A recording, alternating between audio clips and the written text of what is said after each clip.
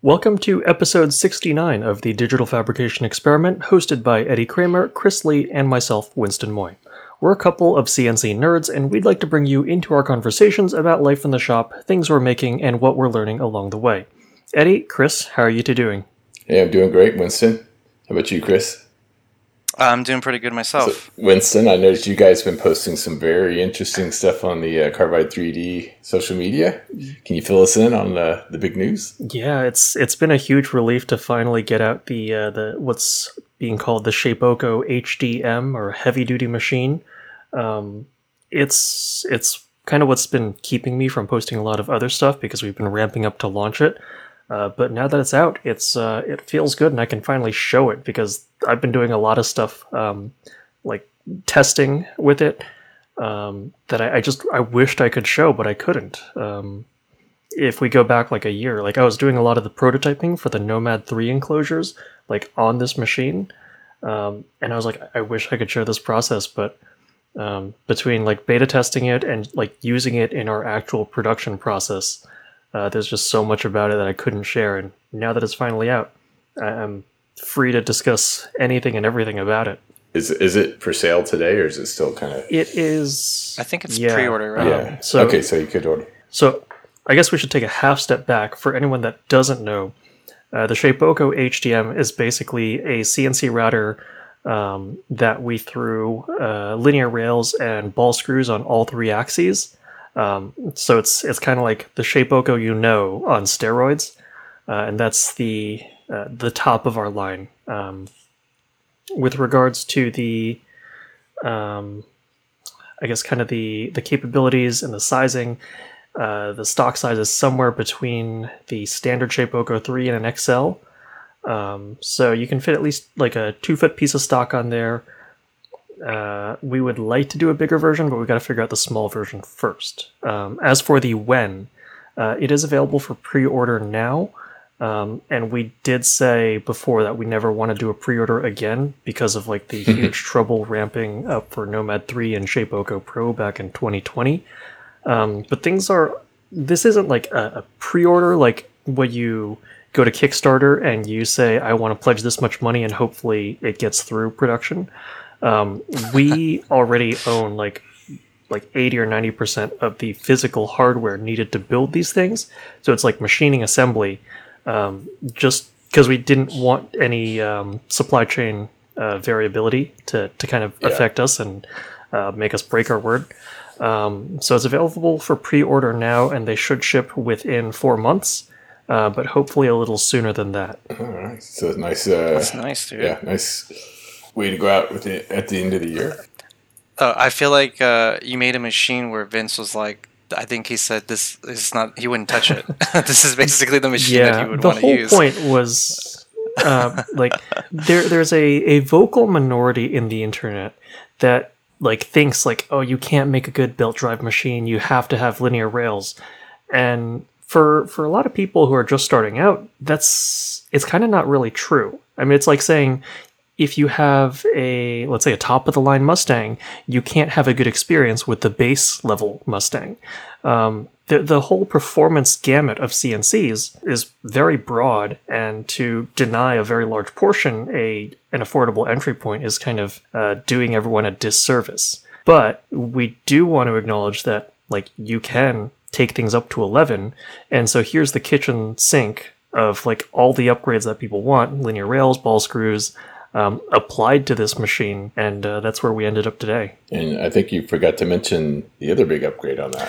Oh yes, there's a 80 millimeter water cooled VFD spindle, which is quite nice. Yeah, so proper. Is that an ER spindle or? It's going to be ER20. You can fit up to a 1/2 inch end mill in it, which also covers most of your standard router bits.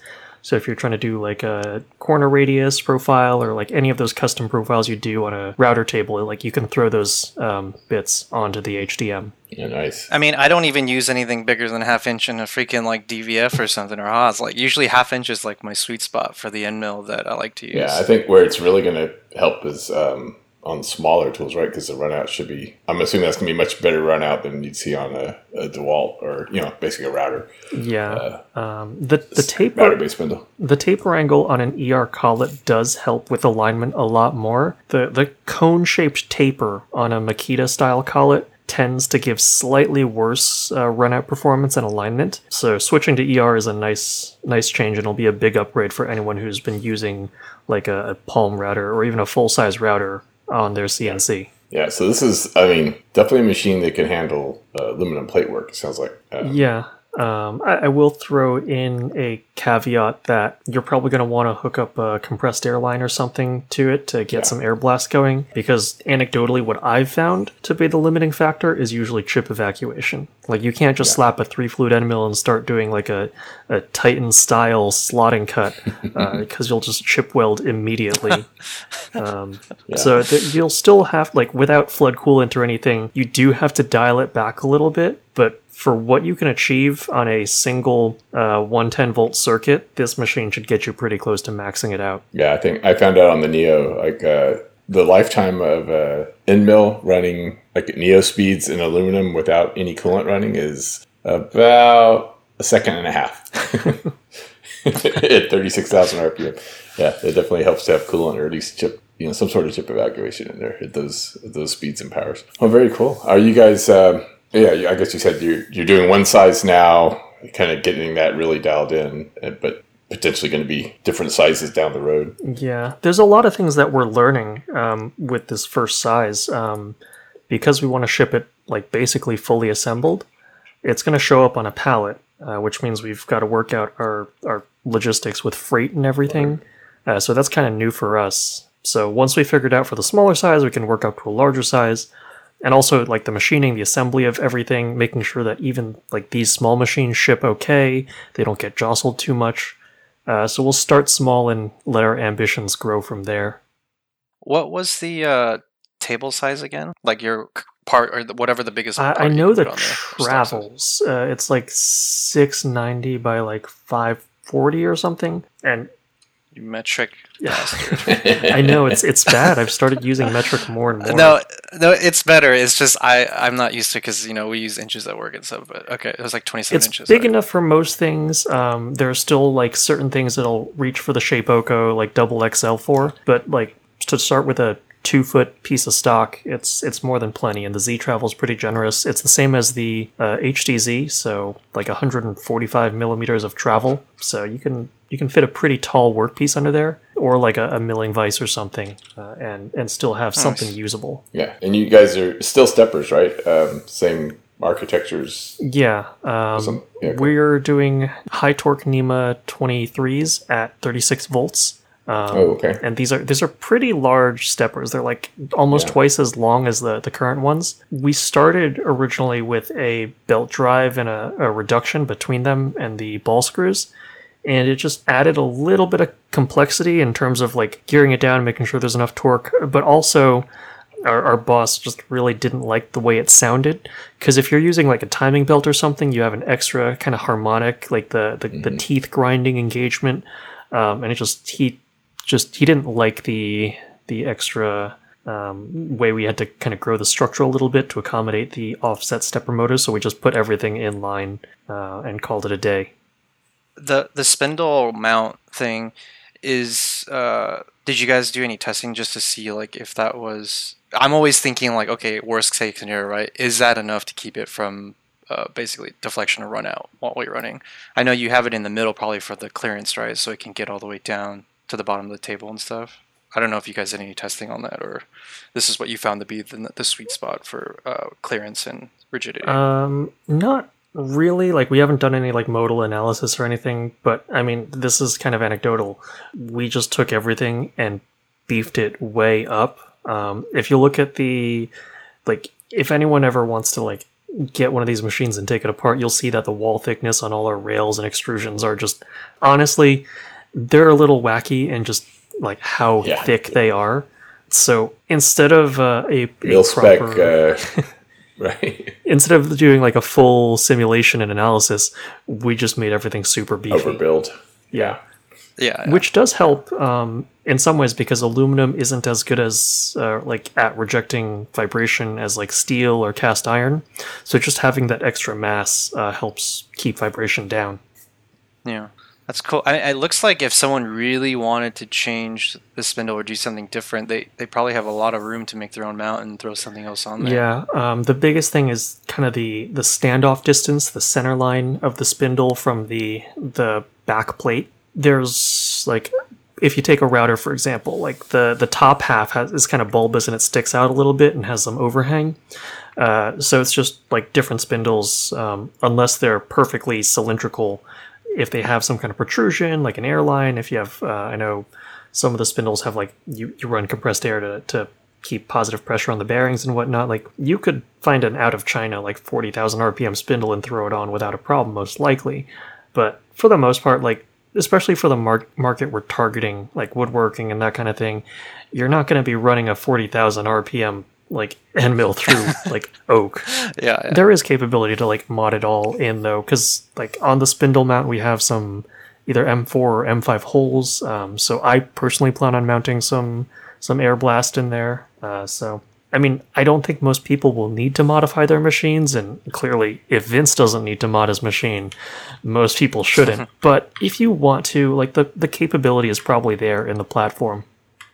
Yeah, it looks like it. It's awesome. Yeah, definitely. I mean, that's a standard spindle size, right? So that's pretty easy. 80 millimeters. Yeah, I definitely see people probably are figuring out some way to put some sort of coolant or something on there. Because you guys can put a full metal bed on that, right? So you can. So it's the hybrid table design we have, which means you got. Let's get some I think MDF 4 cross beams that go across, and we have extrusions and MDF slats that go across in the Y direction. So basically, like, if anyone wanted to make a large metal fixture plate with holes in the right spots, you could bolt it down and use that as your work holding. Yeah, makes sense. That's crazy. I mean, this is like the dream Shapeoko machine. Are you guys? I'm sure in the future, are you guys planning to keep going with it? Like, keep making it crazier, bigger, better? Personally, I would like to. I know my boss would also like to see it, but like, we don't know if there's a market case for it. Our R&D development bandwidth is kind of narrow. I can say, like, in the next year or so, like, it's not going to change significantly. If, like, we had an unlimited budget, I would totally throw an ATC on it. But oh, yeah. That's what I'm talking about. That's what I'm for talking now, about. it's not in the cards, unfortunately. Yeah. Okay. It's good that it's on your mind, though. So I mean, it is on my mind. I know Luke would love to. It's on everyone's mind. But yeah. it's really hard to find a unit like that won't add like $4,000 to $5,000 to the price tag, and then you've just doubled the price of the machine. So then it becomes like a very different class of machine. Once you hit like 5 figures, like people's expectations change a lot. Yeah. The thing is, like, it's like one of those things, if you build it, they will come, right? It's like, if you had a machine like this that had an ATC, dude, people would just be throwing money. Like, at least in my opinion, I would be throwing money, right? Because that's the ultimate at-home type of thing, to have at least, like, 5 tools that you can change automatically. Like, yeah. That's the dream. But there's just even more that goes into that, because once you step it up to that level, you have to have shop air or a compressor or something running. The architecture of the machine will have to probably change from an electrical perspective, because right now we're pretty close to maxing out like a 15 or a 20 amp circuit. So you throw your own compressor on that same garage circuit, you're probably going to blow a breaker. And then on top of that, you probably have to have air blast or something on it, because on most of the CNC routers out there, the kind of tool holders they're using, they're kind of exposed sitting on a wine rack. And so you get aluminum chips, you get wood shavings, you get dust on there. Right. I know the Neo, like, you've got 2 little air blast nozzles that are perfect for just making sure any chips that did get under the tool magazine cover, like, are blown away before you try to clamp onto the shaft of a tool. Exactly. So that means, personally, I would want to see like a nice air blast system on the machine before we even attempted ATC. So yeah, there's a lot of things that just the requirements start growing significantly to make it a more complex machine and far more expensive than it originally was. I mean, that's probably why you don't see one on the market right now, right? It's like once you get an ATC, you're jumping to like, I think what, like 10, 11, 15 grand or Yeah, the something. spindle Yeah. price I goes think, up quite a bit too. So right, right. for a decent, proper one, and then you have to add tool holder costs, and like it adds up. Yeah. But I think anyone who needs it understands the price and the cost of doing that Yeah, kind of business, right? yeah, Like if you're a person that needs ATC, then you kind of know what comes along with it. Yeah, but also, I mean, like our brand has kind of we're starting from the bottom with most people. Like this is their first CNC, so we don't really want to make that jump too soon. Where like I feel like the buying experience would be a little more negative if someone was like, "Why can I get a $1,500 Shapeoko or a like $15,000 Shapeoko?"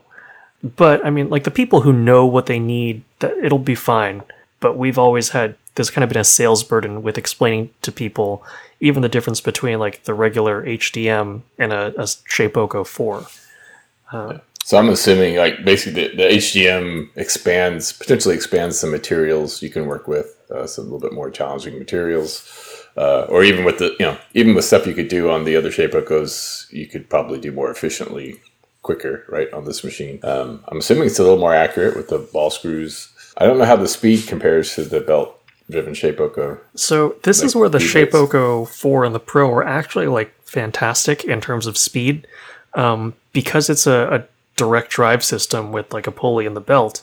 Like I've run that machine at like 600, 800 inches per minute in Yeah. really soft materials like foam, and that's not something you'll be able to do on the HDM. We're probably going to cap it around 200 or 250 inches per minute. For the kind of niche applications where that high speed actually would be great, you'll miss out on that. But like 200 inches per minute is kind of plenty for a machine that size. Like you can jog across it pretty quick.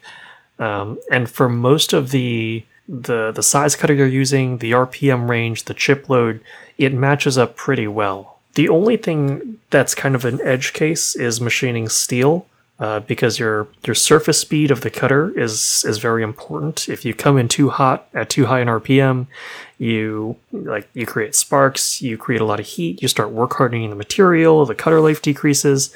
So you're trying to run at like minimum RPM there, and we can only go down to about 8,000 RPM before we lose a lot of torque. So like 16th inch, 3/32, 1/8 inch end mill in steel is probably okay, but you're not going to be hogging through steel like you would aluminum in most cases. Yeah, that's a challenge on all the hobbier machine. Well, even the Neo, right? It's kind of getting that RPM down to where the material is happy with the SFM. You lose all your torque. So I saw you did some 303. And, Yeah, the problem was I didn't have air blast, so I was literally recording with the phone in one hand and holding a vacuum hose right next to the part with the other hand, so that cross draft would just suck the chips out. How hot was that block when you were done? Was it pretty warm? It was like warm, but like not really hot. It wasn't that bad. Yeah. I mean, anyone who's trying to cut steel on this is just going to be happy that they can. No one's going to buy this machine thinking they can just rip through it, right? Like on a Haas or something, whatever. If they buy it and it can do steel, they're already ecstatic. Like, I don't think they'd be worried that they couldn't go as fast or something. Yeah, even I did some commercial 4140 parts on the Shapeoko 3. It can do it. It's an exercise in patience, but you end up turning out parts that you could pay for. So. Yeah, that's neat. I think I don't know. It's going to be an interesting new ecosystem for you guys. I think, like you said, it's kind of already probably modded. Like it's already got all the mods that most people would do to the Shapeoko. Yeah, like the most of the other predecessors. stuff, it's just quality of life, like the air blast or like any like. We're shipping with I think Sweepy, like our standard like clip-on dust boot, but you could like the sky's the limit when you have a platform that's as robust as that one. Like with the Shapeoko, like you could throw a fixture plate on like the MDF table and it could sag a little bit. Like here, I have like zero qualms about bolting on just about anything to the structure. I think you guys have had a busy 24 months, right? Putting out new products and accessories too. Like it's been Nomad great. 3, Shapeoko 4, Shapeoko Pro, HDM, just for the machine launches, the accessory launches, we've also added a couple things too. So Yeah. it's been fun. Yeah. Actually, one of the things I was working on before, I can like also say what it was. When I was doing the injection molding design, that was for the the version 2 of the bit runner, which is our relay to turn a router on and off automatically. Yeah. So that enclosure is all injection molded because it's just when you have like thousands of Shape-Okos in the wild, it's really hard to do a sheet metal architecture at scale and quickly. So injection molding was kind of the way to go for that. And this is the machine that Luke's kind of been working on something even before before he joined Carbide, right? Something along this line. Yeah, he had his like the Beaver, whatever the HDZ was for, like that was originally supposed to go on his machine. Okay. And once we acquired him, he focused on getting the HDZ like integrated with our supply chain and just iterating on that. And then we also, once he was fully in the loop, like we just gave him the reins to design the HDM. So even though it's like under the Shape-Oko umbrella, it's still kind of like Luke and Edward like tag teaming the products in that brand. Yeah, I mean that's the nice thing. You know, he's got some great ideas, and I think having the heft of Carbide 3D and you got you're basically your knowledge and supply chain and shipping a product at volume. You know, that's a good combination right there. And it's also it's already showing. It's also there's just a lot of like some more economies of scale when you bring everything under like one company that I can't say we're like super well vertically integrated, but like we have our own controller, which makes like designing and deploying things a lot easier. Yeah. It's not like, oh, which microcontroller am I going to get? Which stepper drivers am I going to get? Like when I'm beta testing a machine, I'll just grab a controller off the shelf and plug in our motors and off you go. There's no need to worry about like different machines having different controllers and different configurations. It's just the same control board, just flashed with settings for a Nomad or a Shape-Oko. So it sounds like, I mean, obviously you've been busy on the new product side. You've been doing any fun shop stuff, or even at Carbide, or what? I have not been keeping up with social media lately, so I'm kind of like really you haven't missed too much.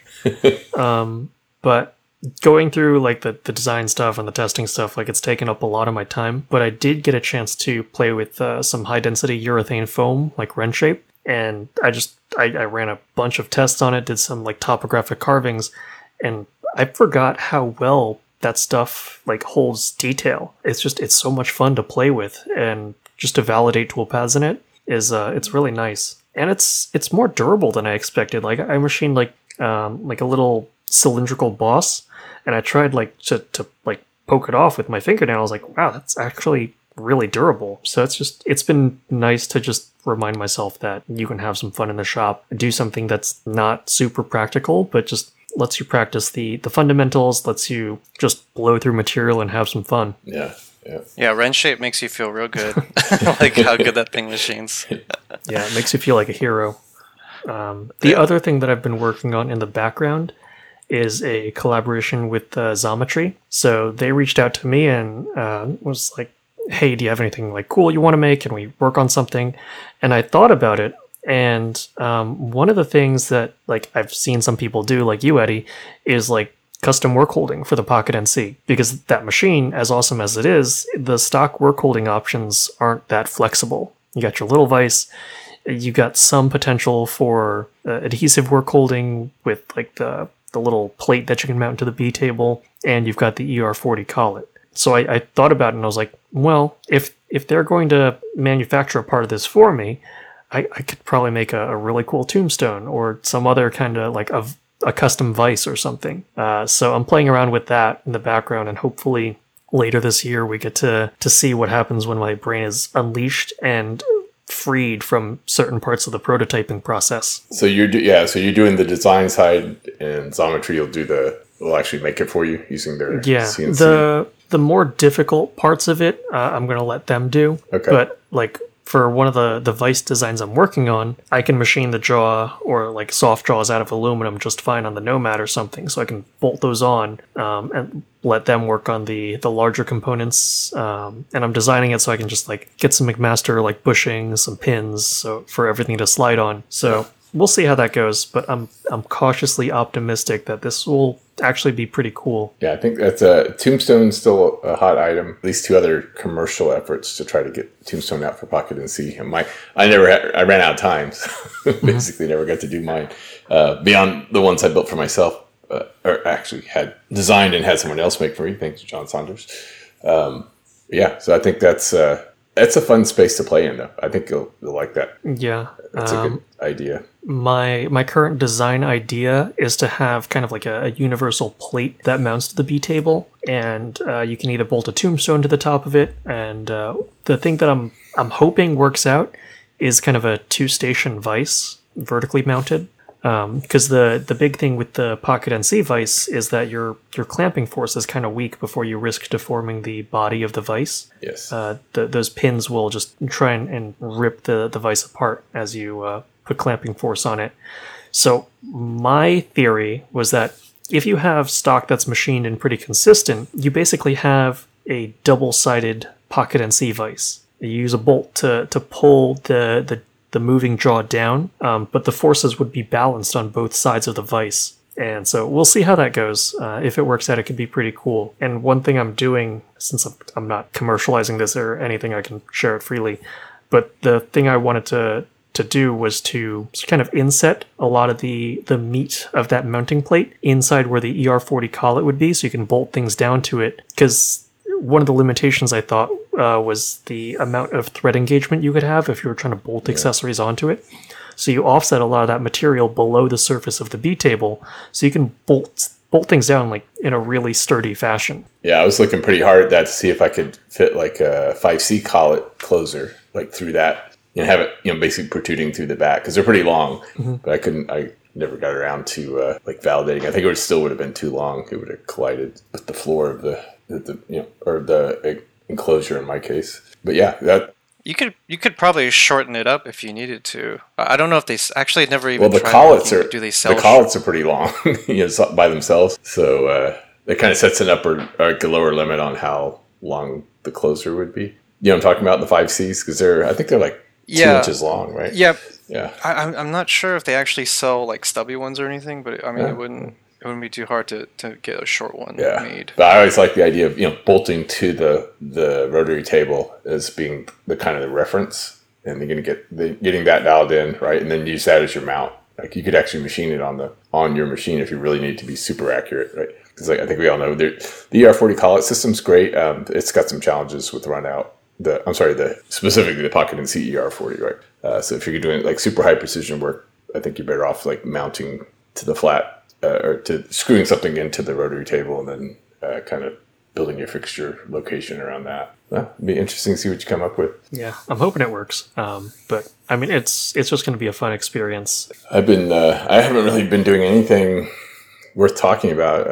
I'm playing around with this little design idea for the Neo, like an accessory mount. I think I may have posted a story about it, but I've gotten as far as like a 3D. I'm working on like a base that would mount like a mounting arm that mounts. I want something like that can be spindle mounted or mount on the Z housing. And there's a couple of M6 threaded holes that are available like on the front and on the side or near the spindle for holding stuff like that. So I'm trying to make like a universal, I guess arm you'd call it, and then various things that could bolt to it like a GoPro mount or what got me first kind of looking at it is I might want to add like a extra air blast jet, you know what I'm saying? Kind of just plumbed separately from the spindle. They can reach like with longer tools or really deep slotting. It can be a challenge with on the Neo to get the two spindle mounted nozzles, the ethanol nozzles, or they're also the air blast nozzles to kind of get them into a deep channel. Like it'd be nice maybe to have a third one that you could really just put where you want, like have a little more movement on them. Might be a bad idea. It's got a lot of challenges around collision and stuff, but if you know like the operation you're going to be running, you can basically just set it up for that and then move it out of the way when that's done. But anyway, so that's kind of what I was working on as far as design work and everything else. Honestly, that sounds kind of terrifying. Just knowing the amount of clearance in the Neo. I'd be super worried about crunching a GoPro. Oh, yeah, the GoPro, I don't know. Like, that wasn't my first thought with this thing. I'm just trying to think what else, like, if I have this design, what else might I want to hang off it. And it could actually be a much smaller camera than the GoPro. That's actually more what I had in line had in mind. Like I was thinking more like a Raspberry Pi camera, which is super thin, super small. It's just a PCB board. You do have to add a lens to get a decent video off that. But yeah, the having like a third nozzle that I can put where I want is just kind of the main motivation. And it'll be soft, like hopefully. So if it does crash, it just snaps off, breaks off, like a piece of soft hose. And I don't know. I don't want to whip it around when the air is going through it, so it's going to take a little bit more engineering on that side. What else is going on? I'm still waiting on the new compressor. It's supposed to be here. So they've Kaiser's changed the date a couple of times. I think just dealing with customs and everything. My delivery date is actually this. So what is today's? We're recording on the 29th. It's supposed to be here this Thursday. So excited about that. Looks like that date is pretty solid. Hasn't changed in a couple of weeks. So hopefully I won't have it working this week, but I should hopefully have it in place and ready for the electrician to come do the final hookup, and then Kaiser to come out and do the initial startup on it as soon as we can get that scheduled. So yeah, my current compressor is hanging in there, although I'm probably going deaf even with all the hearing protection I wear. Piston compressors are loud. Even the cats get loud if you're in there all day, 8 hours, listen to the thing. So yeah, I'm ready to, I'm pretty happy with it that it's held up while I'm waiting for this other compressor, but I'm ready to move that to my backup compressor, roll as soon as I can. So excited about that. The only thing I've been working on this month is it's like the part of the business that's not so fun, just kind of focusing on getting my systems in place. It's just me. So it's not like business and machining where they've got employees, all that stuff to deal with, but I still have to get, basically I switched over to kind of more proper accounting system. So that was like one of my goals to get done in August. And so I got that, moved everything over to Zero.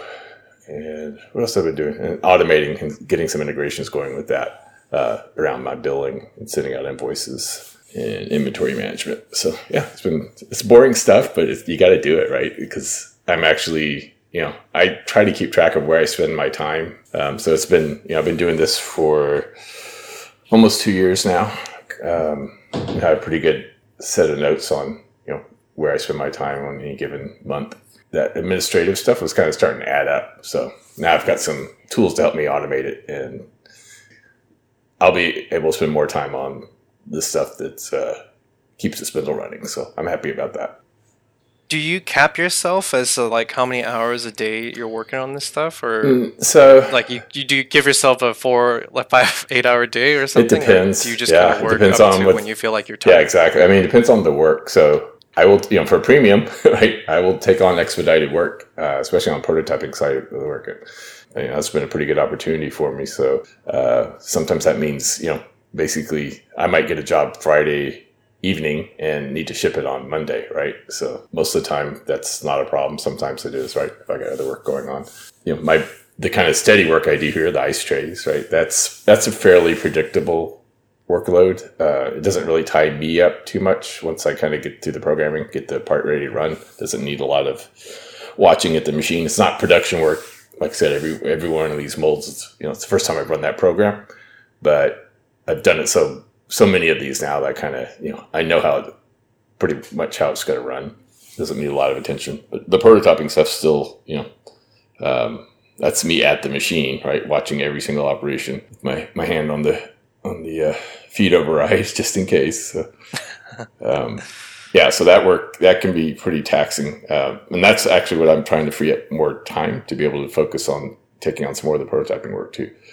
Because that's the stuff that makes me grow as far as my skills. I think the other ice tray work, that was a pretty big investment in learning and getting that process down, but it's working really well now. So, it's more just refining that process over time.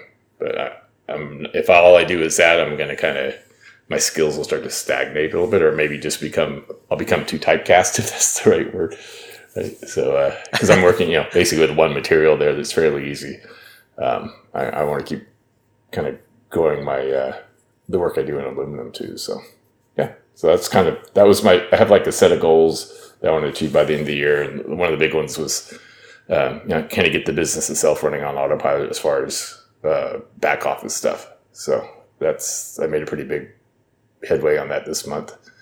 And the other part was, basically get all the ancillary equipment to be reliable, right? The compressors and everything else, and get the environment comfortable with the air conditioning. So that's I knocked a lot of stuff off my checklist this year. That's gonna, it's gonna be pretty pleasant going forward in many ways.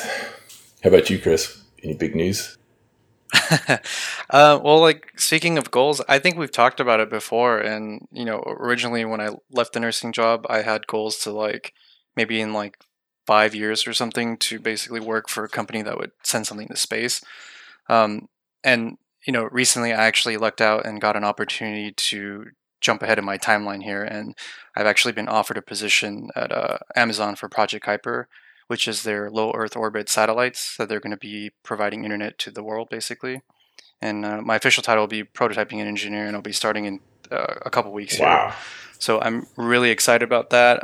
I was super, nervous about the interview and everything because I don't know if you guys are familiar with Amazon's interviewing process. I can go over like the general stuff about it, but you basically have like typically you have like a phone screening call. In my situation, I actually got to go to the shop and meet with the hiring manager directly, and we just kind of had a chat and walked around. And then the main interview is basically they call it a loop, and a loop is anywhere between 6 to however many people they want to add. And each person or team has an hour to basically ask you questions, a combination of technical questions and Amazon leadership principles. So Amazon, they hire people based on these 14 principles. If you Google it, they're everywhere. But things like customer obsession, ownership, inventing and simplify, hire and develop best, insist on high standards. There's basically this core culture of fundamentals that they want every Amazonian employee to signify or have. So your questions need to display these principles, basically. And this is not anything secret. Like anybody can Google what I'm saying right now, and it's all over the place, right? There's YouTube videos on it, and all. So this is just how they hire people. So it was tense. I was scared in the beginning. I was nervous, but I think it was half nervousness, half anticipation of just waiting for the day. I've never done an interview like this. Most of my interviews are basically I walk in, I talk to somebody face to face, and we chat about my experience, and then that's pretty much it, right? So this was, especially like this whole like doing it over like a camera, and like I'm not comfortable with that either. Like staring at a lens versus staring at the screens when you're talking to somebody. Like there's just like a lot of factors that are not a combination to make me feel confident when everything's like my first time. But I think naturally when I enter something new like this, my tendency is to over prepare, and that's kind of what I did. So I think the over prepared nature of myself kind of carried me through that. So obviously everything worked out, and I'm super excited to start. I'm just completely ecstatic that I'm able to get this opportunity, so early in this manufacturing career. I think it's only been like 2.5 years, I think, and to get this opportunity is just amazing. I'm super grateful, and I have to have a big shout out to Dan, Datron Dan over there, or now Kern Dan. He actually was the one that kind of shipped me this information, and he talked to the guy and said, "Hey, I know somebody that might be a good fit for this." And if it wasn't for him, I don't think I would have gone through this initially, because the initial requirements for the job were pretty high, and I wasn't even anywhere near close to that. And if it wasn't for him kind of talking about it and stuff, so I was able to actually get my foot in the door. So big shout out to Dan. It's the Machinist Network does it again. Yeah, big shout out to Dan, and I spoke to him earlier today to thank him and everything. So yeah, crazy, dude. I'm going to be making stuff, satellite stuff to go into space. So I'm very cool. Yeah. He says Project Kuiper, right? So that's their lower, like you said, low Earth orbit communication constellations, I guess. Like those other guys, yeah. The complete jargon is like initiative to launch a constellation of low Earth orbit satellites that will provide like low latency, high speed broadband internet to everyone around the world. Yeah, including especially the underserved areas yes. of the world, right? Yeah, I think that's kind of the key focus is like get everybody on Earth having internet access. And this is actually something that I was thinking about when I was applying. One of the things that I missed from nursing was the fact that I felt like even though I had 25 patients a day, I was only affecting 25 people's lives a day, right? So on a scale of like the world, obviously that's very small, but I still felt like I was doing some good in the world. And that was one of the things that I kind of missed. And then like now that I get this opportunity to work on a project that kind of infuses basically everything that I want to do, and then on top of that, I get to feel a sense of accomplishment, like, hey, I'm doing something that's gonna make the world slightly a better place, right? Uh, Yeah. in my mind, the internet. I know providing internet people may not sound like a big deal, but to me it is, because I wouldn't be here if it wasn't for the fact that I had internet and I was able to YouTube and teach myself how to CNC and program. And I'm only sitting here today with this opportunity because of the internet. And if it wasn't for that, I wouldn't. Where would I go learn this stuff, right?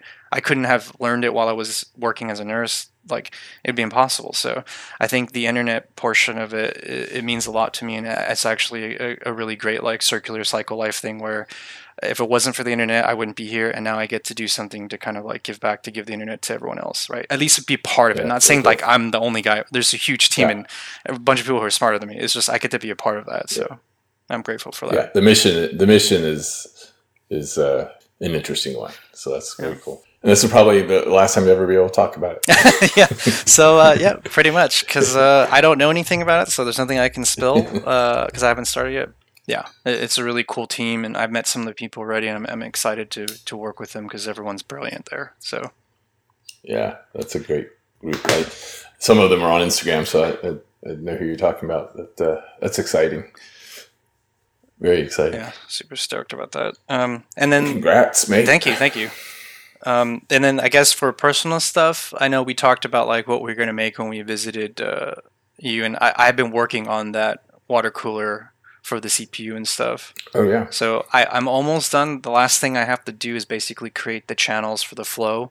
So I'm doing a little bit of research about how I can do all that stuff. But that's just kind of been like on the back burner. When I needed a break from preparing, I'd work on the project a little bit and then get back to preparing.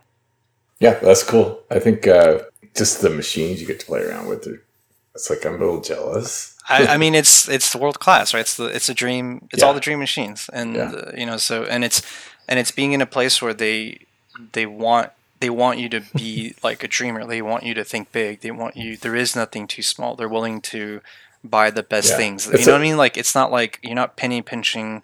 It's like, no, get the thing that's going to help us be better. Like, we got to be good, right? So that I love that. And you're on the prototyping side, which is like perfect, right? Yeah. That's good. Yeah. Oh wow. So I don't. If I was like 30 years younger. Yeah, I don't even know what's in store. I know it's going to be challenging, and I'm excited for that. I love the fact that we're going to be probably creating new things and new processes and things that people have never done before to get the things that we want to accomplish, right? So, I'm just super stoked, super happy. So, but anyways, yeah. Very good. That's big news. Yeah, I think you're going to have a lot of fun, especially because this is, like, no pun intended, but, like, just getting off the ground. This is a product that's probably going to be iterated on a lot, and it's going to be very different than something major, like, in the aerospace world, like, if you're working on, like, a NASA, like, rover or something. Because those things, like, they take so long to make because they have to get it right on the first try. Whereas Kuiper, kind of like Starlink, I'm assuming like you're going to keep iterating, keep improving. So over the life of this product, you're gonna get to have a just experiment with a lot of things, and it'll keep you busy without being bogged down by like all the technical, like the paperwork, the bureaucracy, like the we have to get this right on the very first try. So we're going to spend like 9 months doing like CFD and all these other things and simulating vibration testing, whatever. Like, yeah, I would assume it's a very fast iteration, generational iteration on their designs, because these low Earth orbit they're somewhat expendable anyway, right? They don't stay up forever like geostationary, right? They're kind of, I'm assuming, I could be wrong about that, but I'm assuming they're pretty subject to atmospheric drag. And you always have to kind of replace them, right, over time. So it seems like their design would be, there's always windows to keep improving. And also, you're launching these in fairly large numbers for like a constellation perspective. It's not just like, oh, there's like 24 GPS satellites or something. Thousands. You're probably going to have many dozens of these. Yeah. Yeah. And you'll be able to see it. You'll be able to point, hey, I built that. Point up to the sky. You see that thing that's blocking your telescope lens? Yeah, I made that thing. Yeah, cool. so super happy about that, and everything you said is absolutely true. So I can't wait. So I think one of the things that will be completely new for me in thinking is scalability on a massive scale, right? How do we build Yeah, that's an one thing, but Amazon we got to make many strength. thousands of stuff. So Yeah. that's going to be pretty cool to try to figure out. Yeah, when I was back in my old life, I was on the software development side. So Amazon was always kind of like, we went to at the conferences I went to. There's usually somebody from Amazon talking about. I mean, going back like a couple of decades, talking about scaling, right? The challenges they were seeing scaling their business, because they were like the first ones to really talk about it publicly, and it was great. Like it ended up being what we now call AWS, but back just kind of watching them deal with the challenges of like one of the first big internet businesses. It's like it opens your mind to like start thinking about transactions and anything at that scale, right? It's just a whole different set of challenges. So very interesting. I think you're gonna I think you're gonna like it. So hey guys, I hate to kind of cut this off short here, but I need to kind of wrap up, finish up some stuff I was doing this evening. So any last parting words from anybody before we call it a night? No, I think this was a great talk, though. Yeah, no, it's good talking to you guys, and glad everyone's doing well, and we're all progressing here, so that's great. Okay, and I'll just reminder for the listeners: if you haven't listened to the last couple of episodes, you may have missed it. We've moved to a once a month format for episodes, so approximately once a month. So we're not doing the bi-weekly anymore. So some folks have reached out; they thought we'd kind of stop doing it, but we're still putting out episodes, just not quite at the same cadence. So we'll talk to you in about a month. Good night, guys. Night. Talk to you guys later.